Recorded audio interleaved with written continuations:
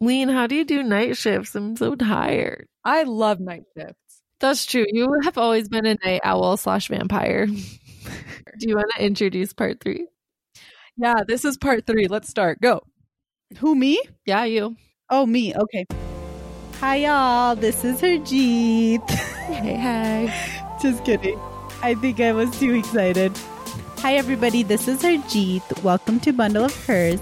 Today we have in the studio, virtual studio, Margaux and Leen.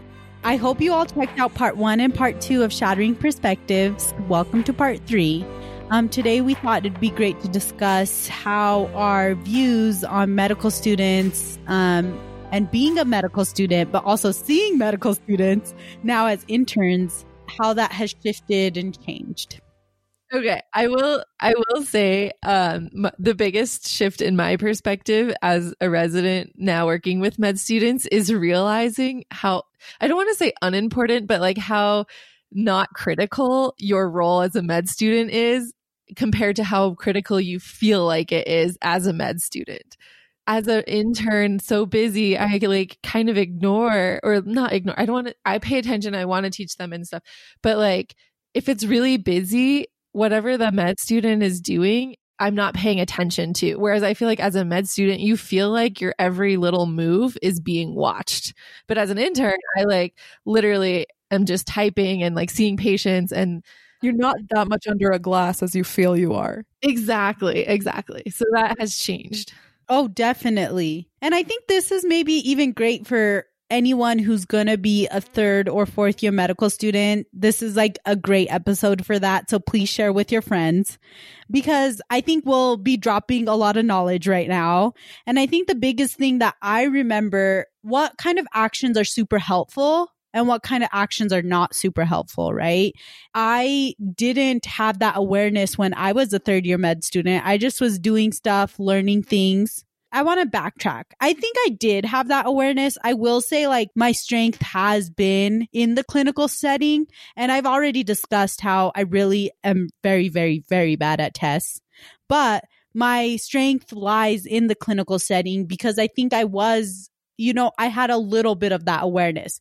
But just as you said, Margaux, what we do isn't under such a magnifying glass when you're a med student as you think. You think the whole world revolves around what you're doing, Totally. But it doesn't. No, it doesn't. But I want to emphasize how, like you said, Harjit, like there's some actions that are way more helpful than other actions. As a med student, you don't really see that, I feel, at least when I was a med student. But now that I'm an intern and I'm trying to manage like working with a med student as well as working, getting a team and everything, the stupid things that we thought as med students, like that really help. For instance, like in the trauma, I'll always be like, someone called a CT scan or someone else call x-ray, right? And I used to think as a med student, like that's not helpful. But then I realized like it's those things off my mind in that moment. And it's really helpful. So helpful. It's so helpful if like the med student, helps facilitate something or have a conversation, because you have so many other things to do that if someone could send this fax or get this paperwork done or like find out this information from an outside hospital, it's so helpful. And I can tell you that honestly, like if in that moment when I'm thinking, okay, now we have to go to CT scanner, is a CT scanner ready? And then they'll be like, no one called.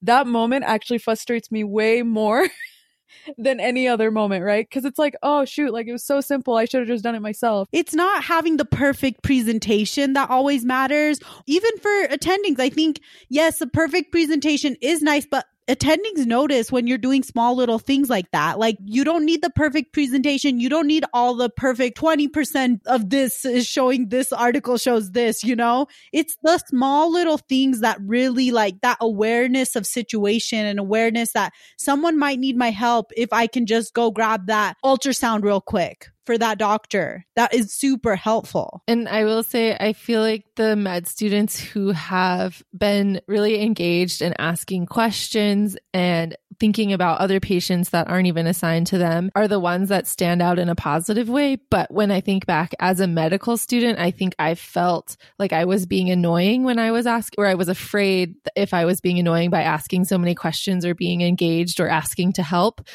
But now as a resident, my perspective has changed in that student is the one that stands out in a good light to me, who's engaged and wanting to learn, versus the med student who maybe in their mind is like, oh, I'm just going to stand back and not be in the way. But they seem, from my perspective as a resident, totally uninterested, and therefore kind of like drags the vibe down of the team. So that's something to think about. Whereas like maybe your perspective as a med student is like, I'm not interested in peds, so I'm not going to engage and I'll just sit here in the corner and be out of the way. I still notice it because it like brings the energy down in the room, versus the student who's asking questions and, you know, at appropriate times. Like obviously if it's busy, don't be asking a million questions, but there's also something called like too much engagement. Like being over eager. You can be over eager, but I think what's even better is to have a better environmental awareness. But oh, definitely. That's you know? what I was just saying, Leen. Like that's it. The awareness of situation. But go on. I've worked with students who are super engaged with their patients, know everything about them. But then I split them into two categories. In that sense, one category is the one who just constantly asks me questions all the time. When I'm in there talking to family, they're the ones who are like trying to like interrupt and like be in charge. Or, you know, when I'm in the middle of writing this note or doing a consult or something, then they'll come and ask me questions. Versus the other student who's like, if I ask a question out of nowhere, I'll be like, oh, does anyone remember what this is? I'm like, oh, is this? And I'm like, oh, dang.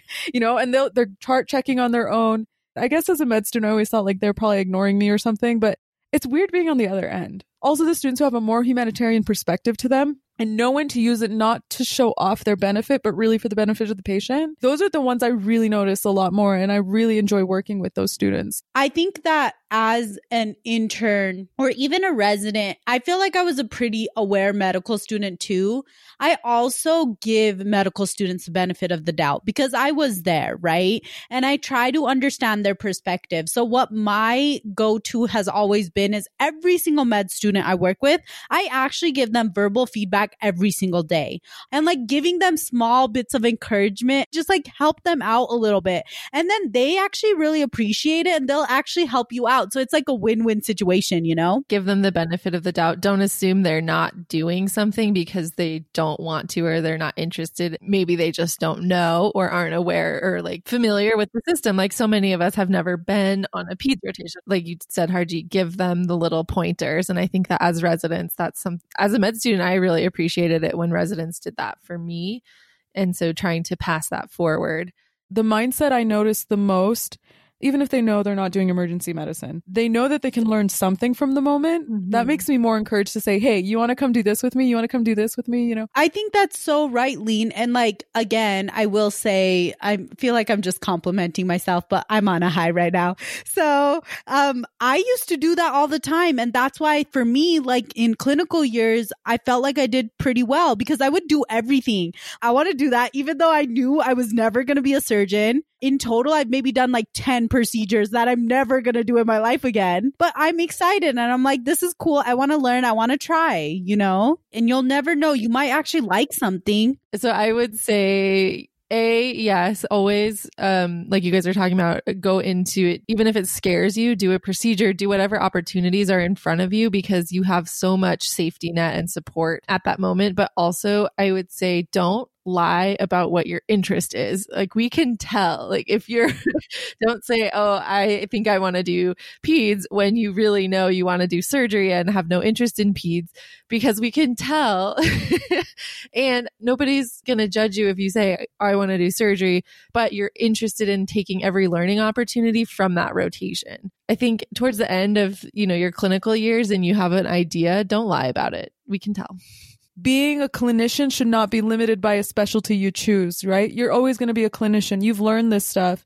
You can look up the most up-to-date information. We are clinicians. We can be adaptable. And I think that's something, if I was a med student, I went back to being a med student, it's something I would definitely be more aware of. I think that's the main point. A lot of us go into third and fourth year thinking like, oh, I need to do presentations like this. I need to present myself like this. But a lot of it is just being curious, just learning, just gathering information, because my presentation sucked.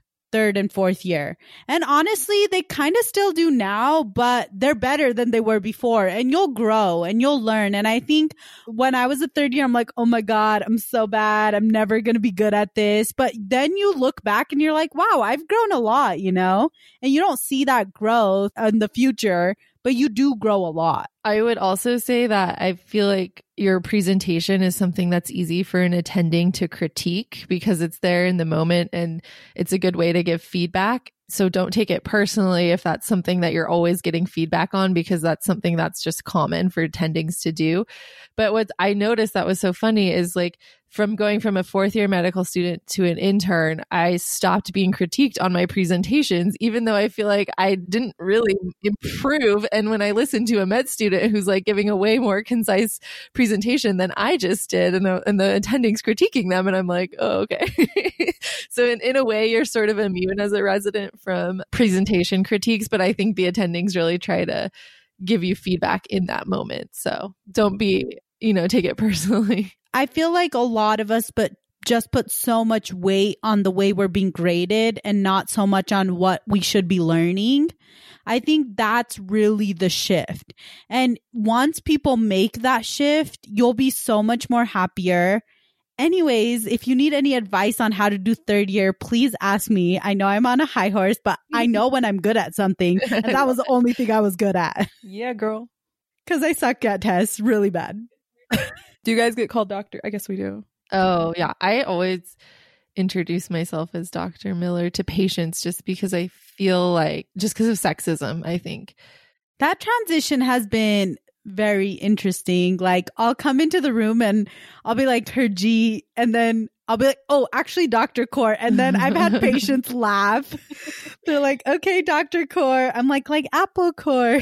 But I think that just in thinking about shattering perspectives, this topic that we've been talking about has been really important because our mindsets are constantly shifting. The way we think about things and view things are constantly changing.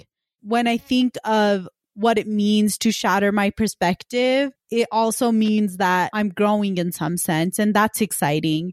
And like as an intern, it's been a year of a lot of reflection, a lot of growth, and like how I see the world and how I want to navigate this part of my training and hopefully what I want to be as an attending. And I think that like thinking about all these scenarios like we always do really helps us shape who we want to be. So like I'm really excited that we were able to have this conversation today and last week and the week before. I love that you bring up the growth mindset too, Harjit, and that we're talking about this because I think each stage of whatever process you're in, you talk about how your perspectives have changed and shattered. That can also help like medical students coming up in this system and to have open conversations. And it would be interesting to hear this conversation from an attending's perspective of how their perspectives have shifted from residency to attendingship. And so keeping the conversation going is always super important. We'll do this episode when we become attendings. Totally. Heck yes. That was a beautiful transition, by the way, Harjit, and like summary of the whole topic. Oh, thanks. And with that, thank you so much to all our listeners who joined us for this conversation. We absolutely appreciate you bundlers all listening to us. If you have any input, comments, concerns, questions, whatever, please share with us. You can reach us at our Instagram page at Bundle of Hers or at bundleofhers.com, where you can find all our links to all our social media platforms and where we have our podcast available. With that, thank you so much. Bye. Bye. Bye.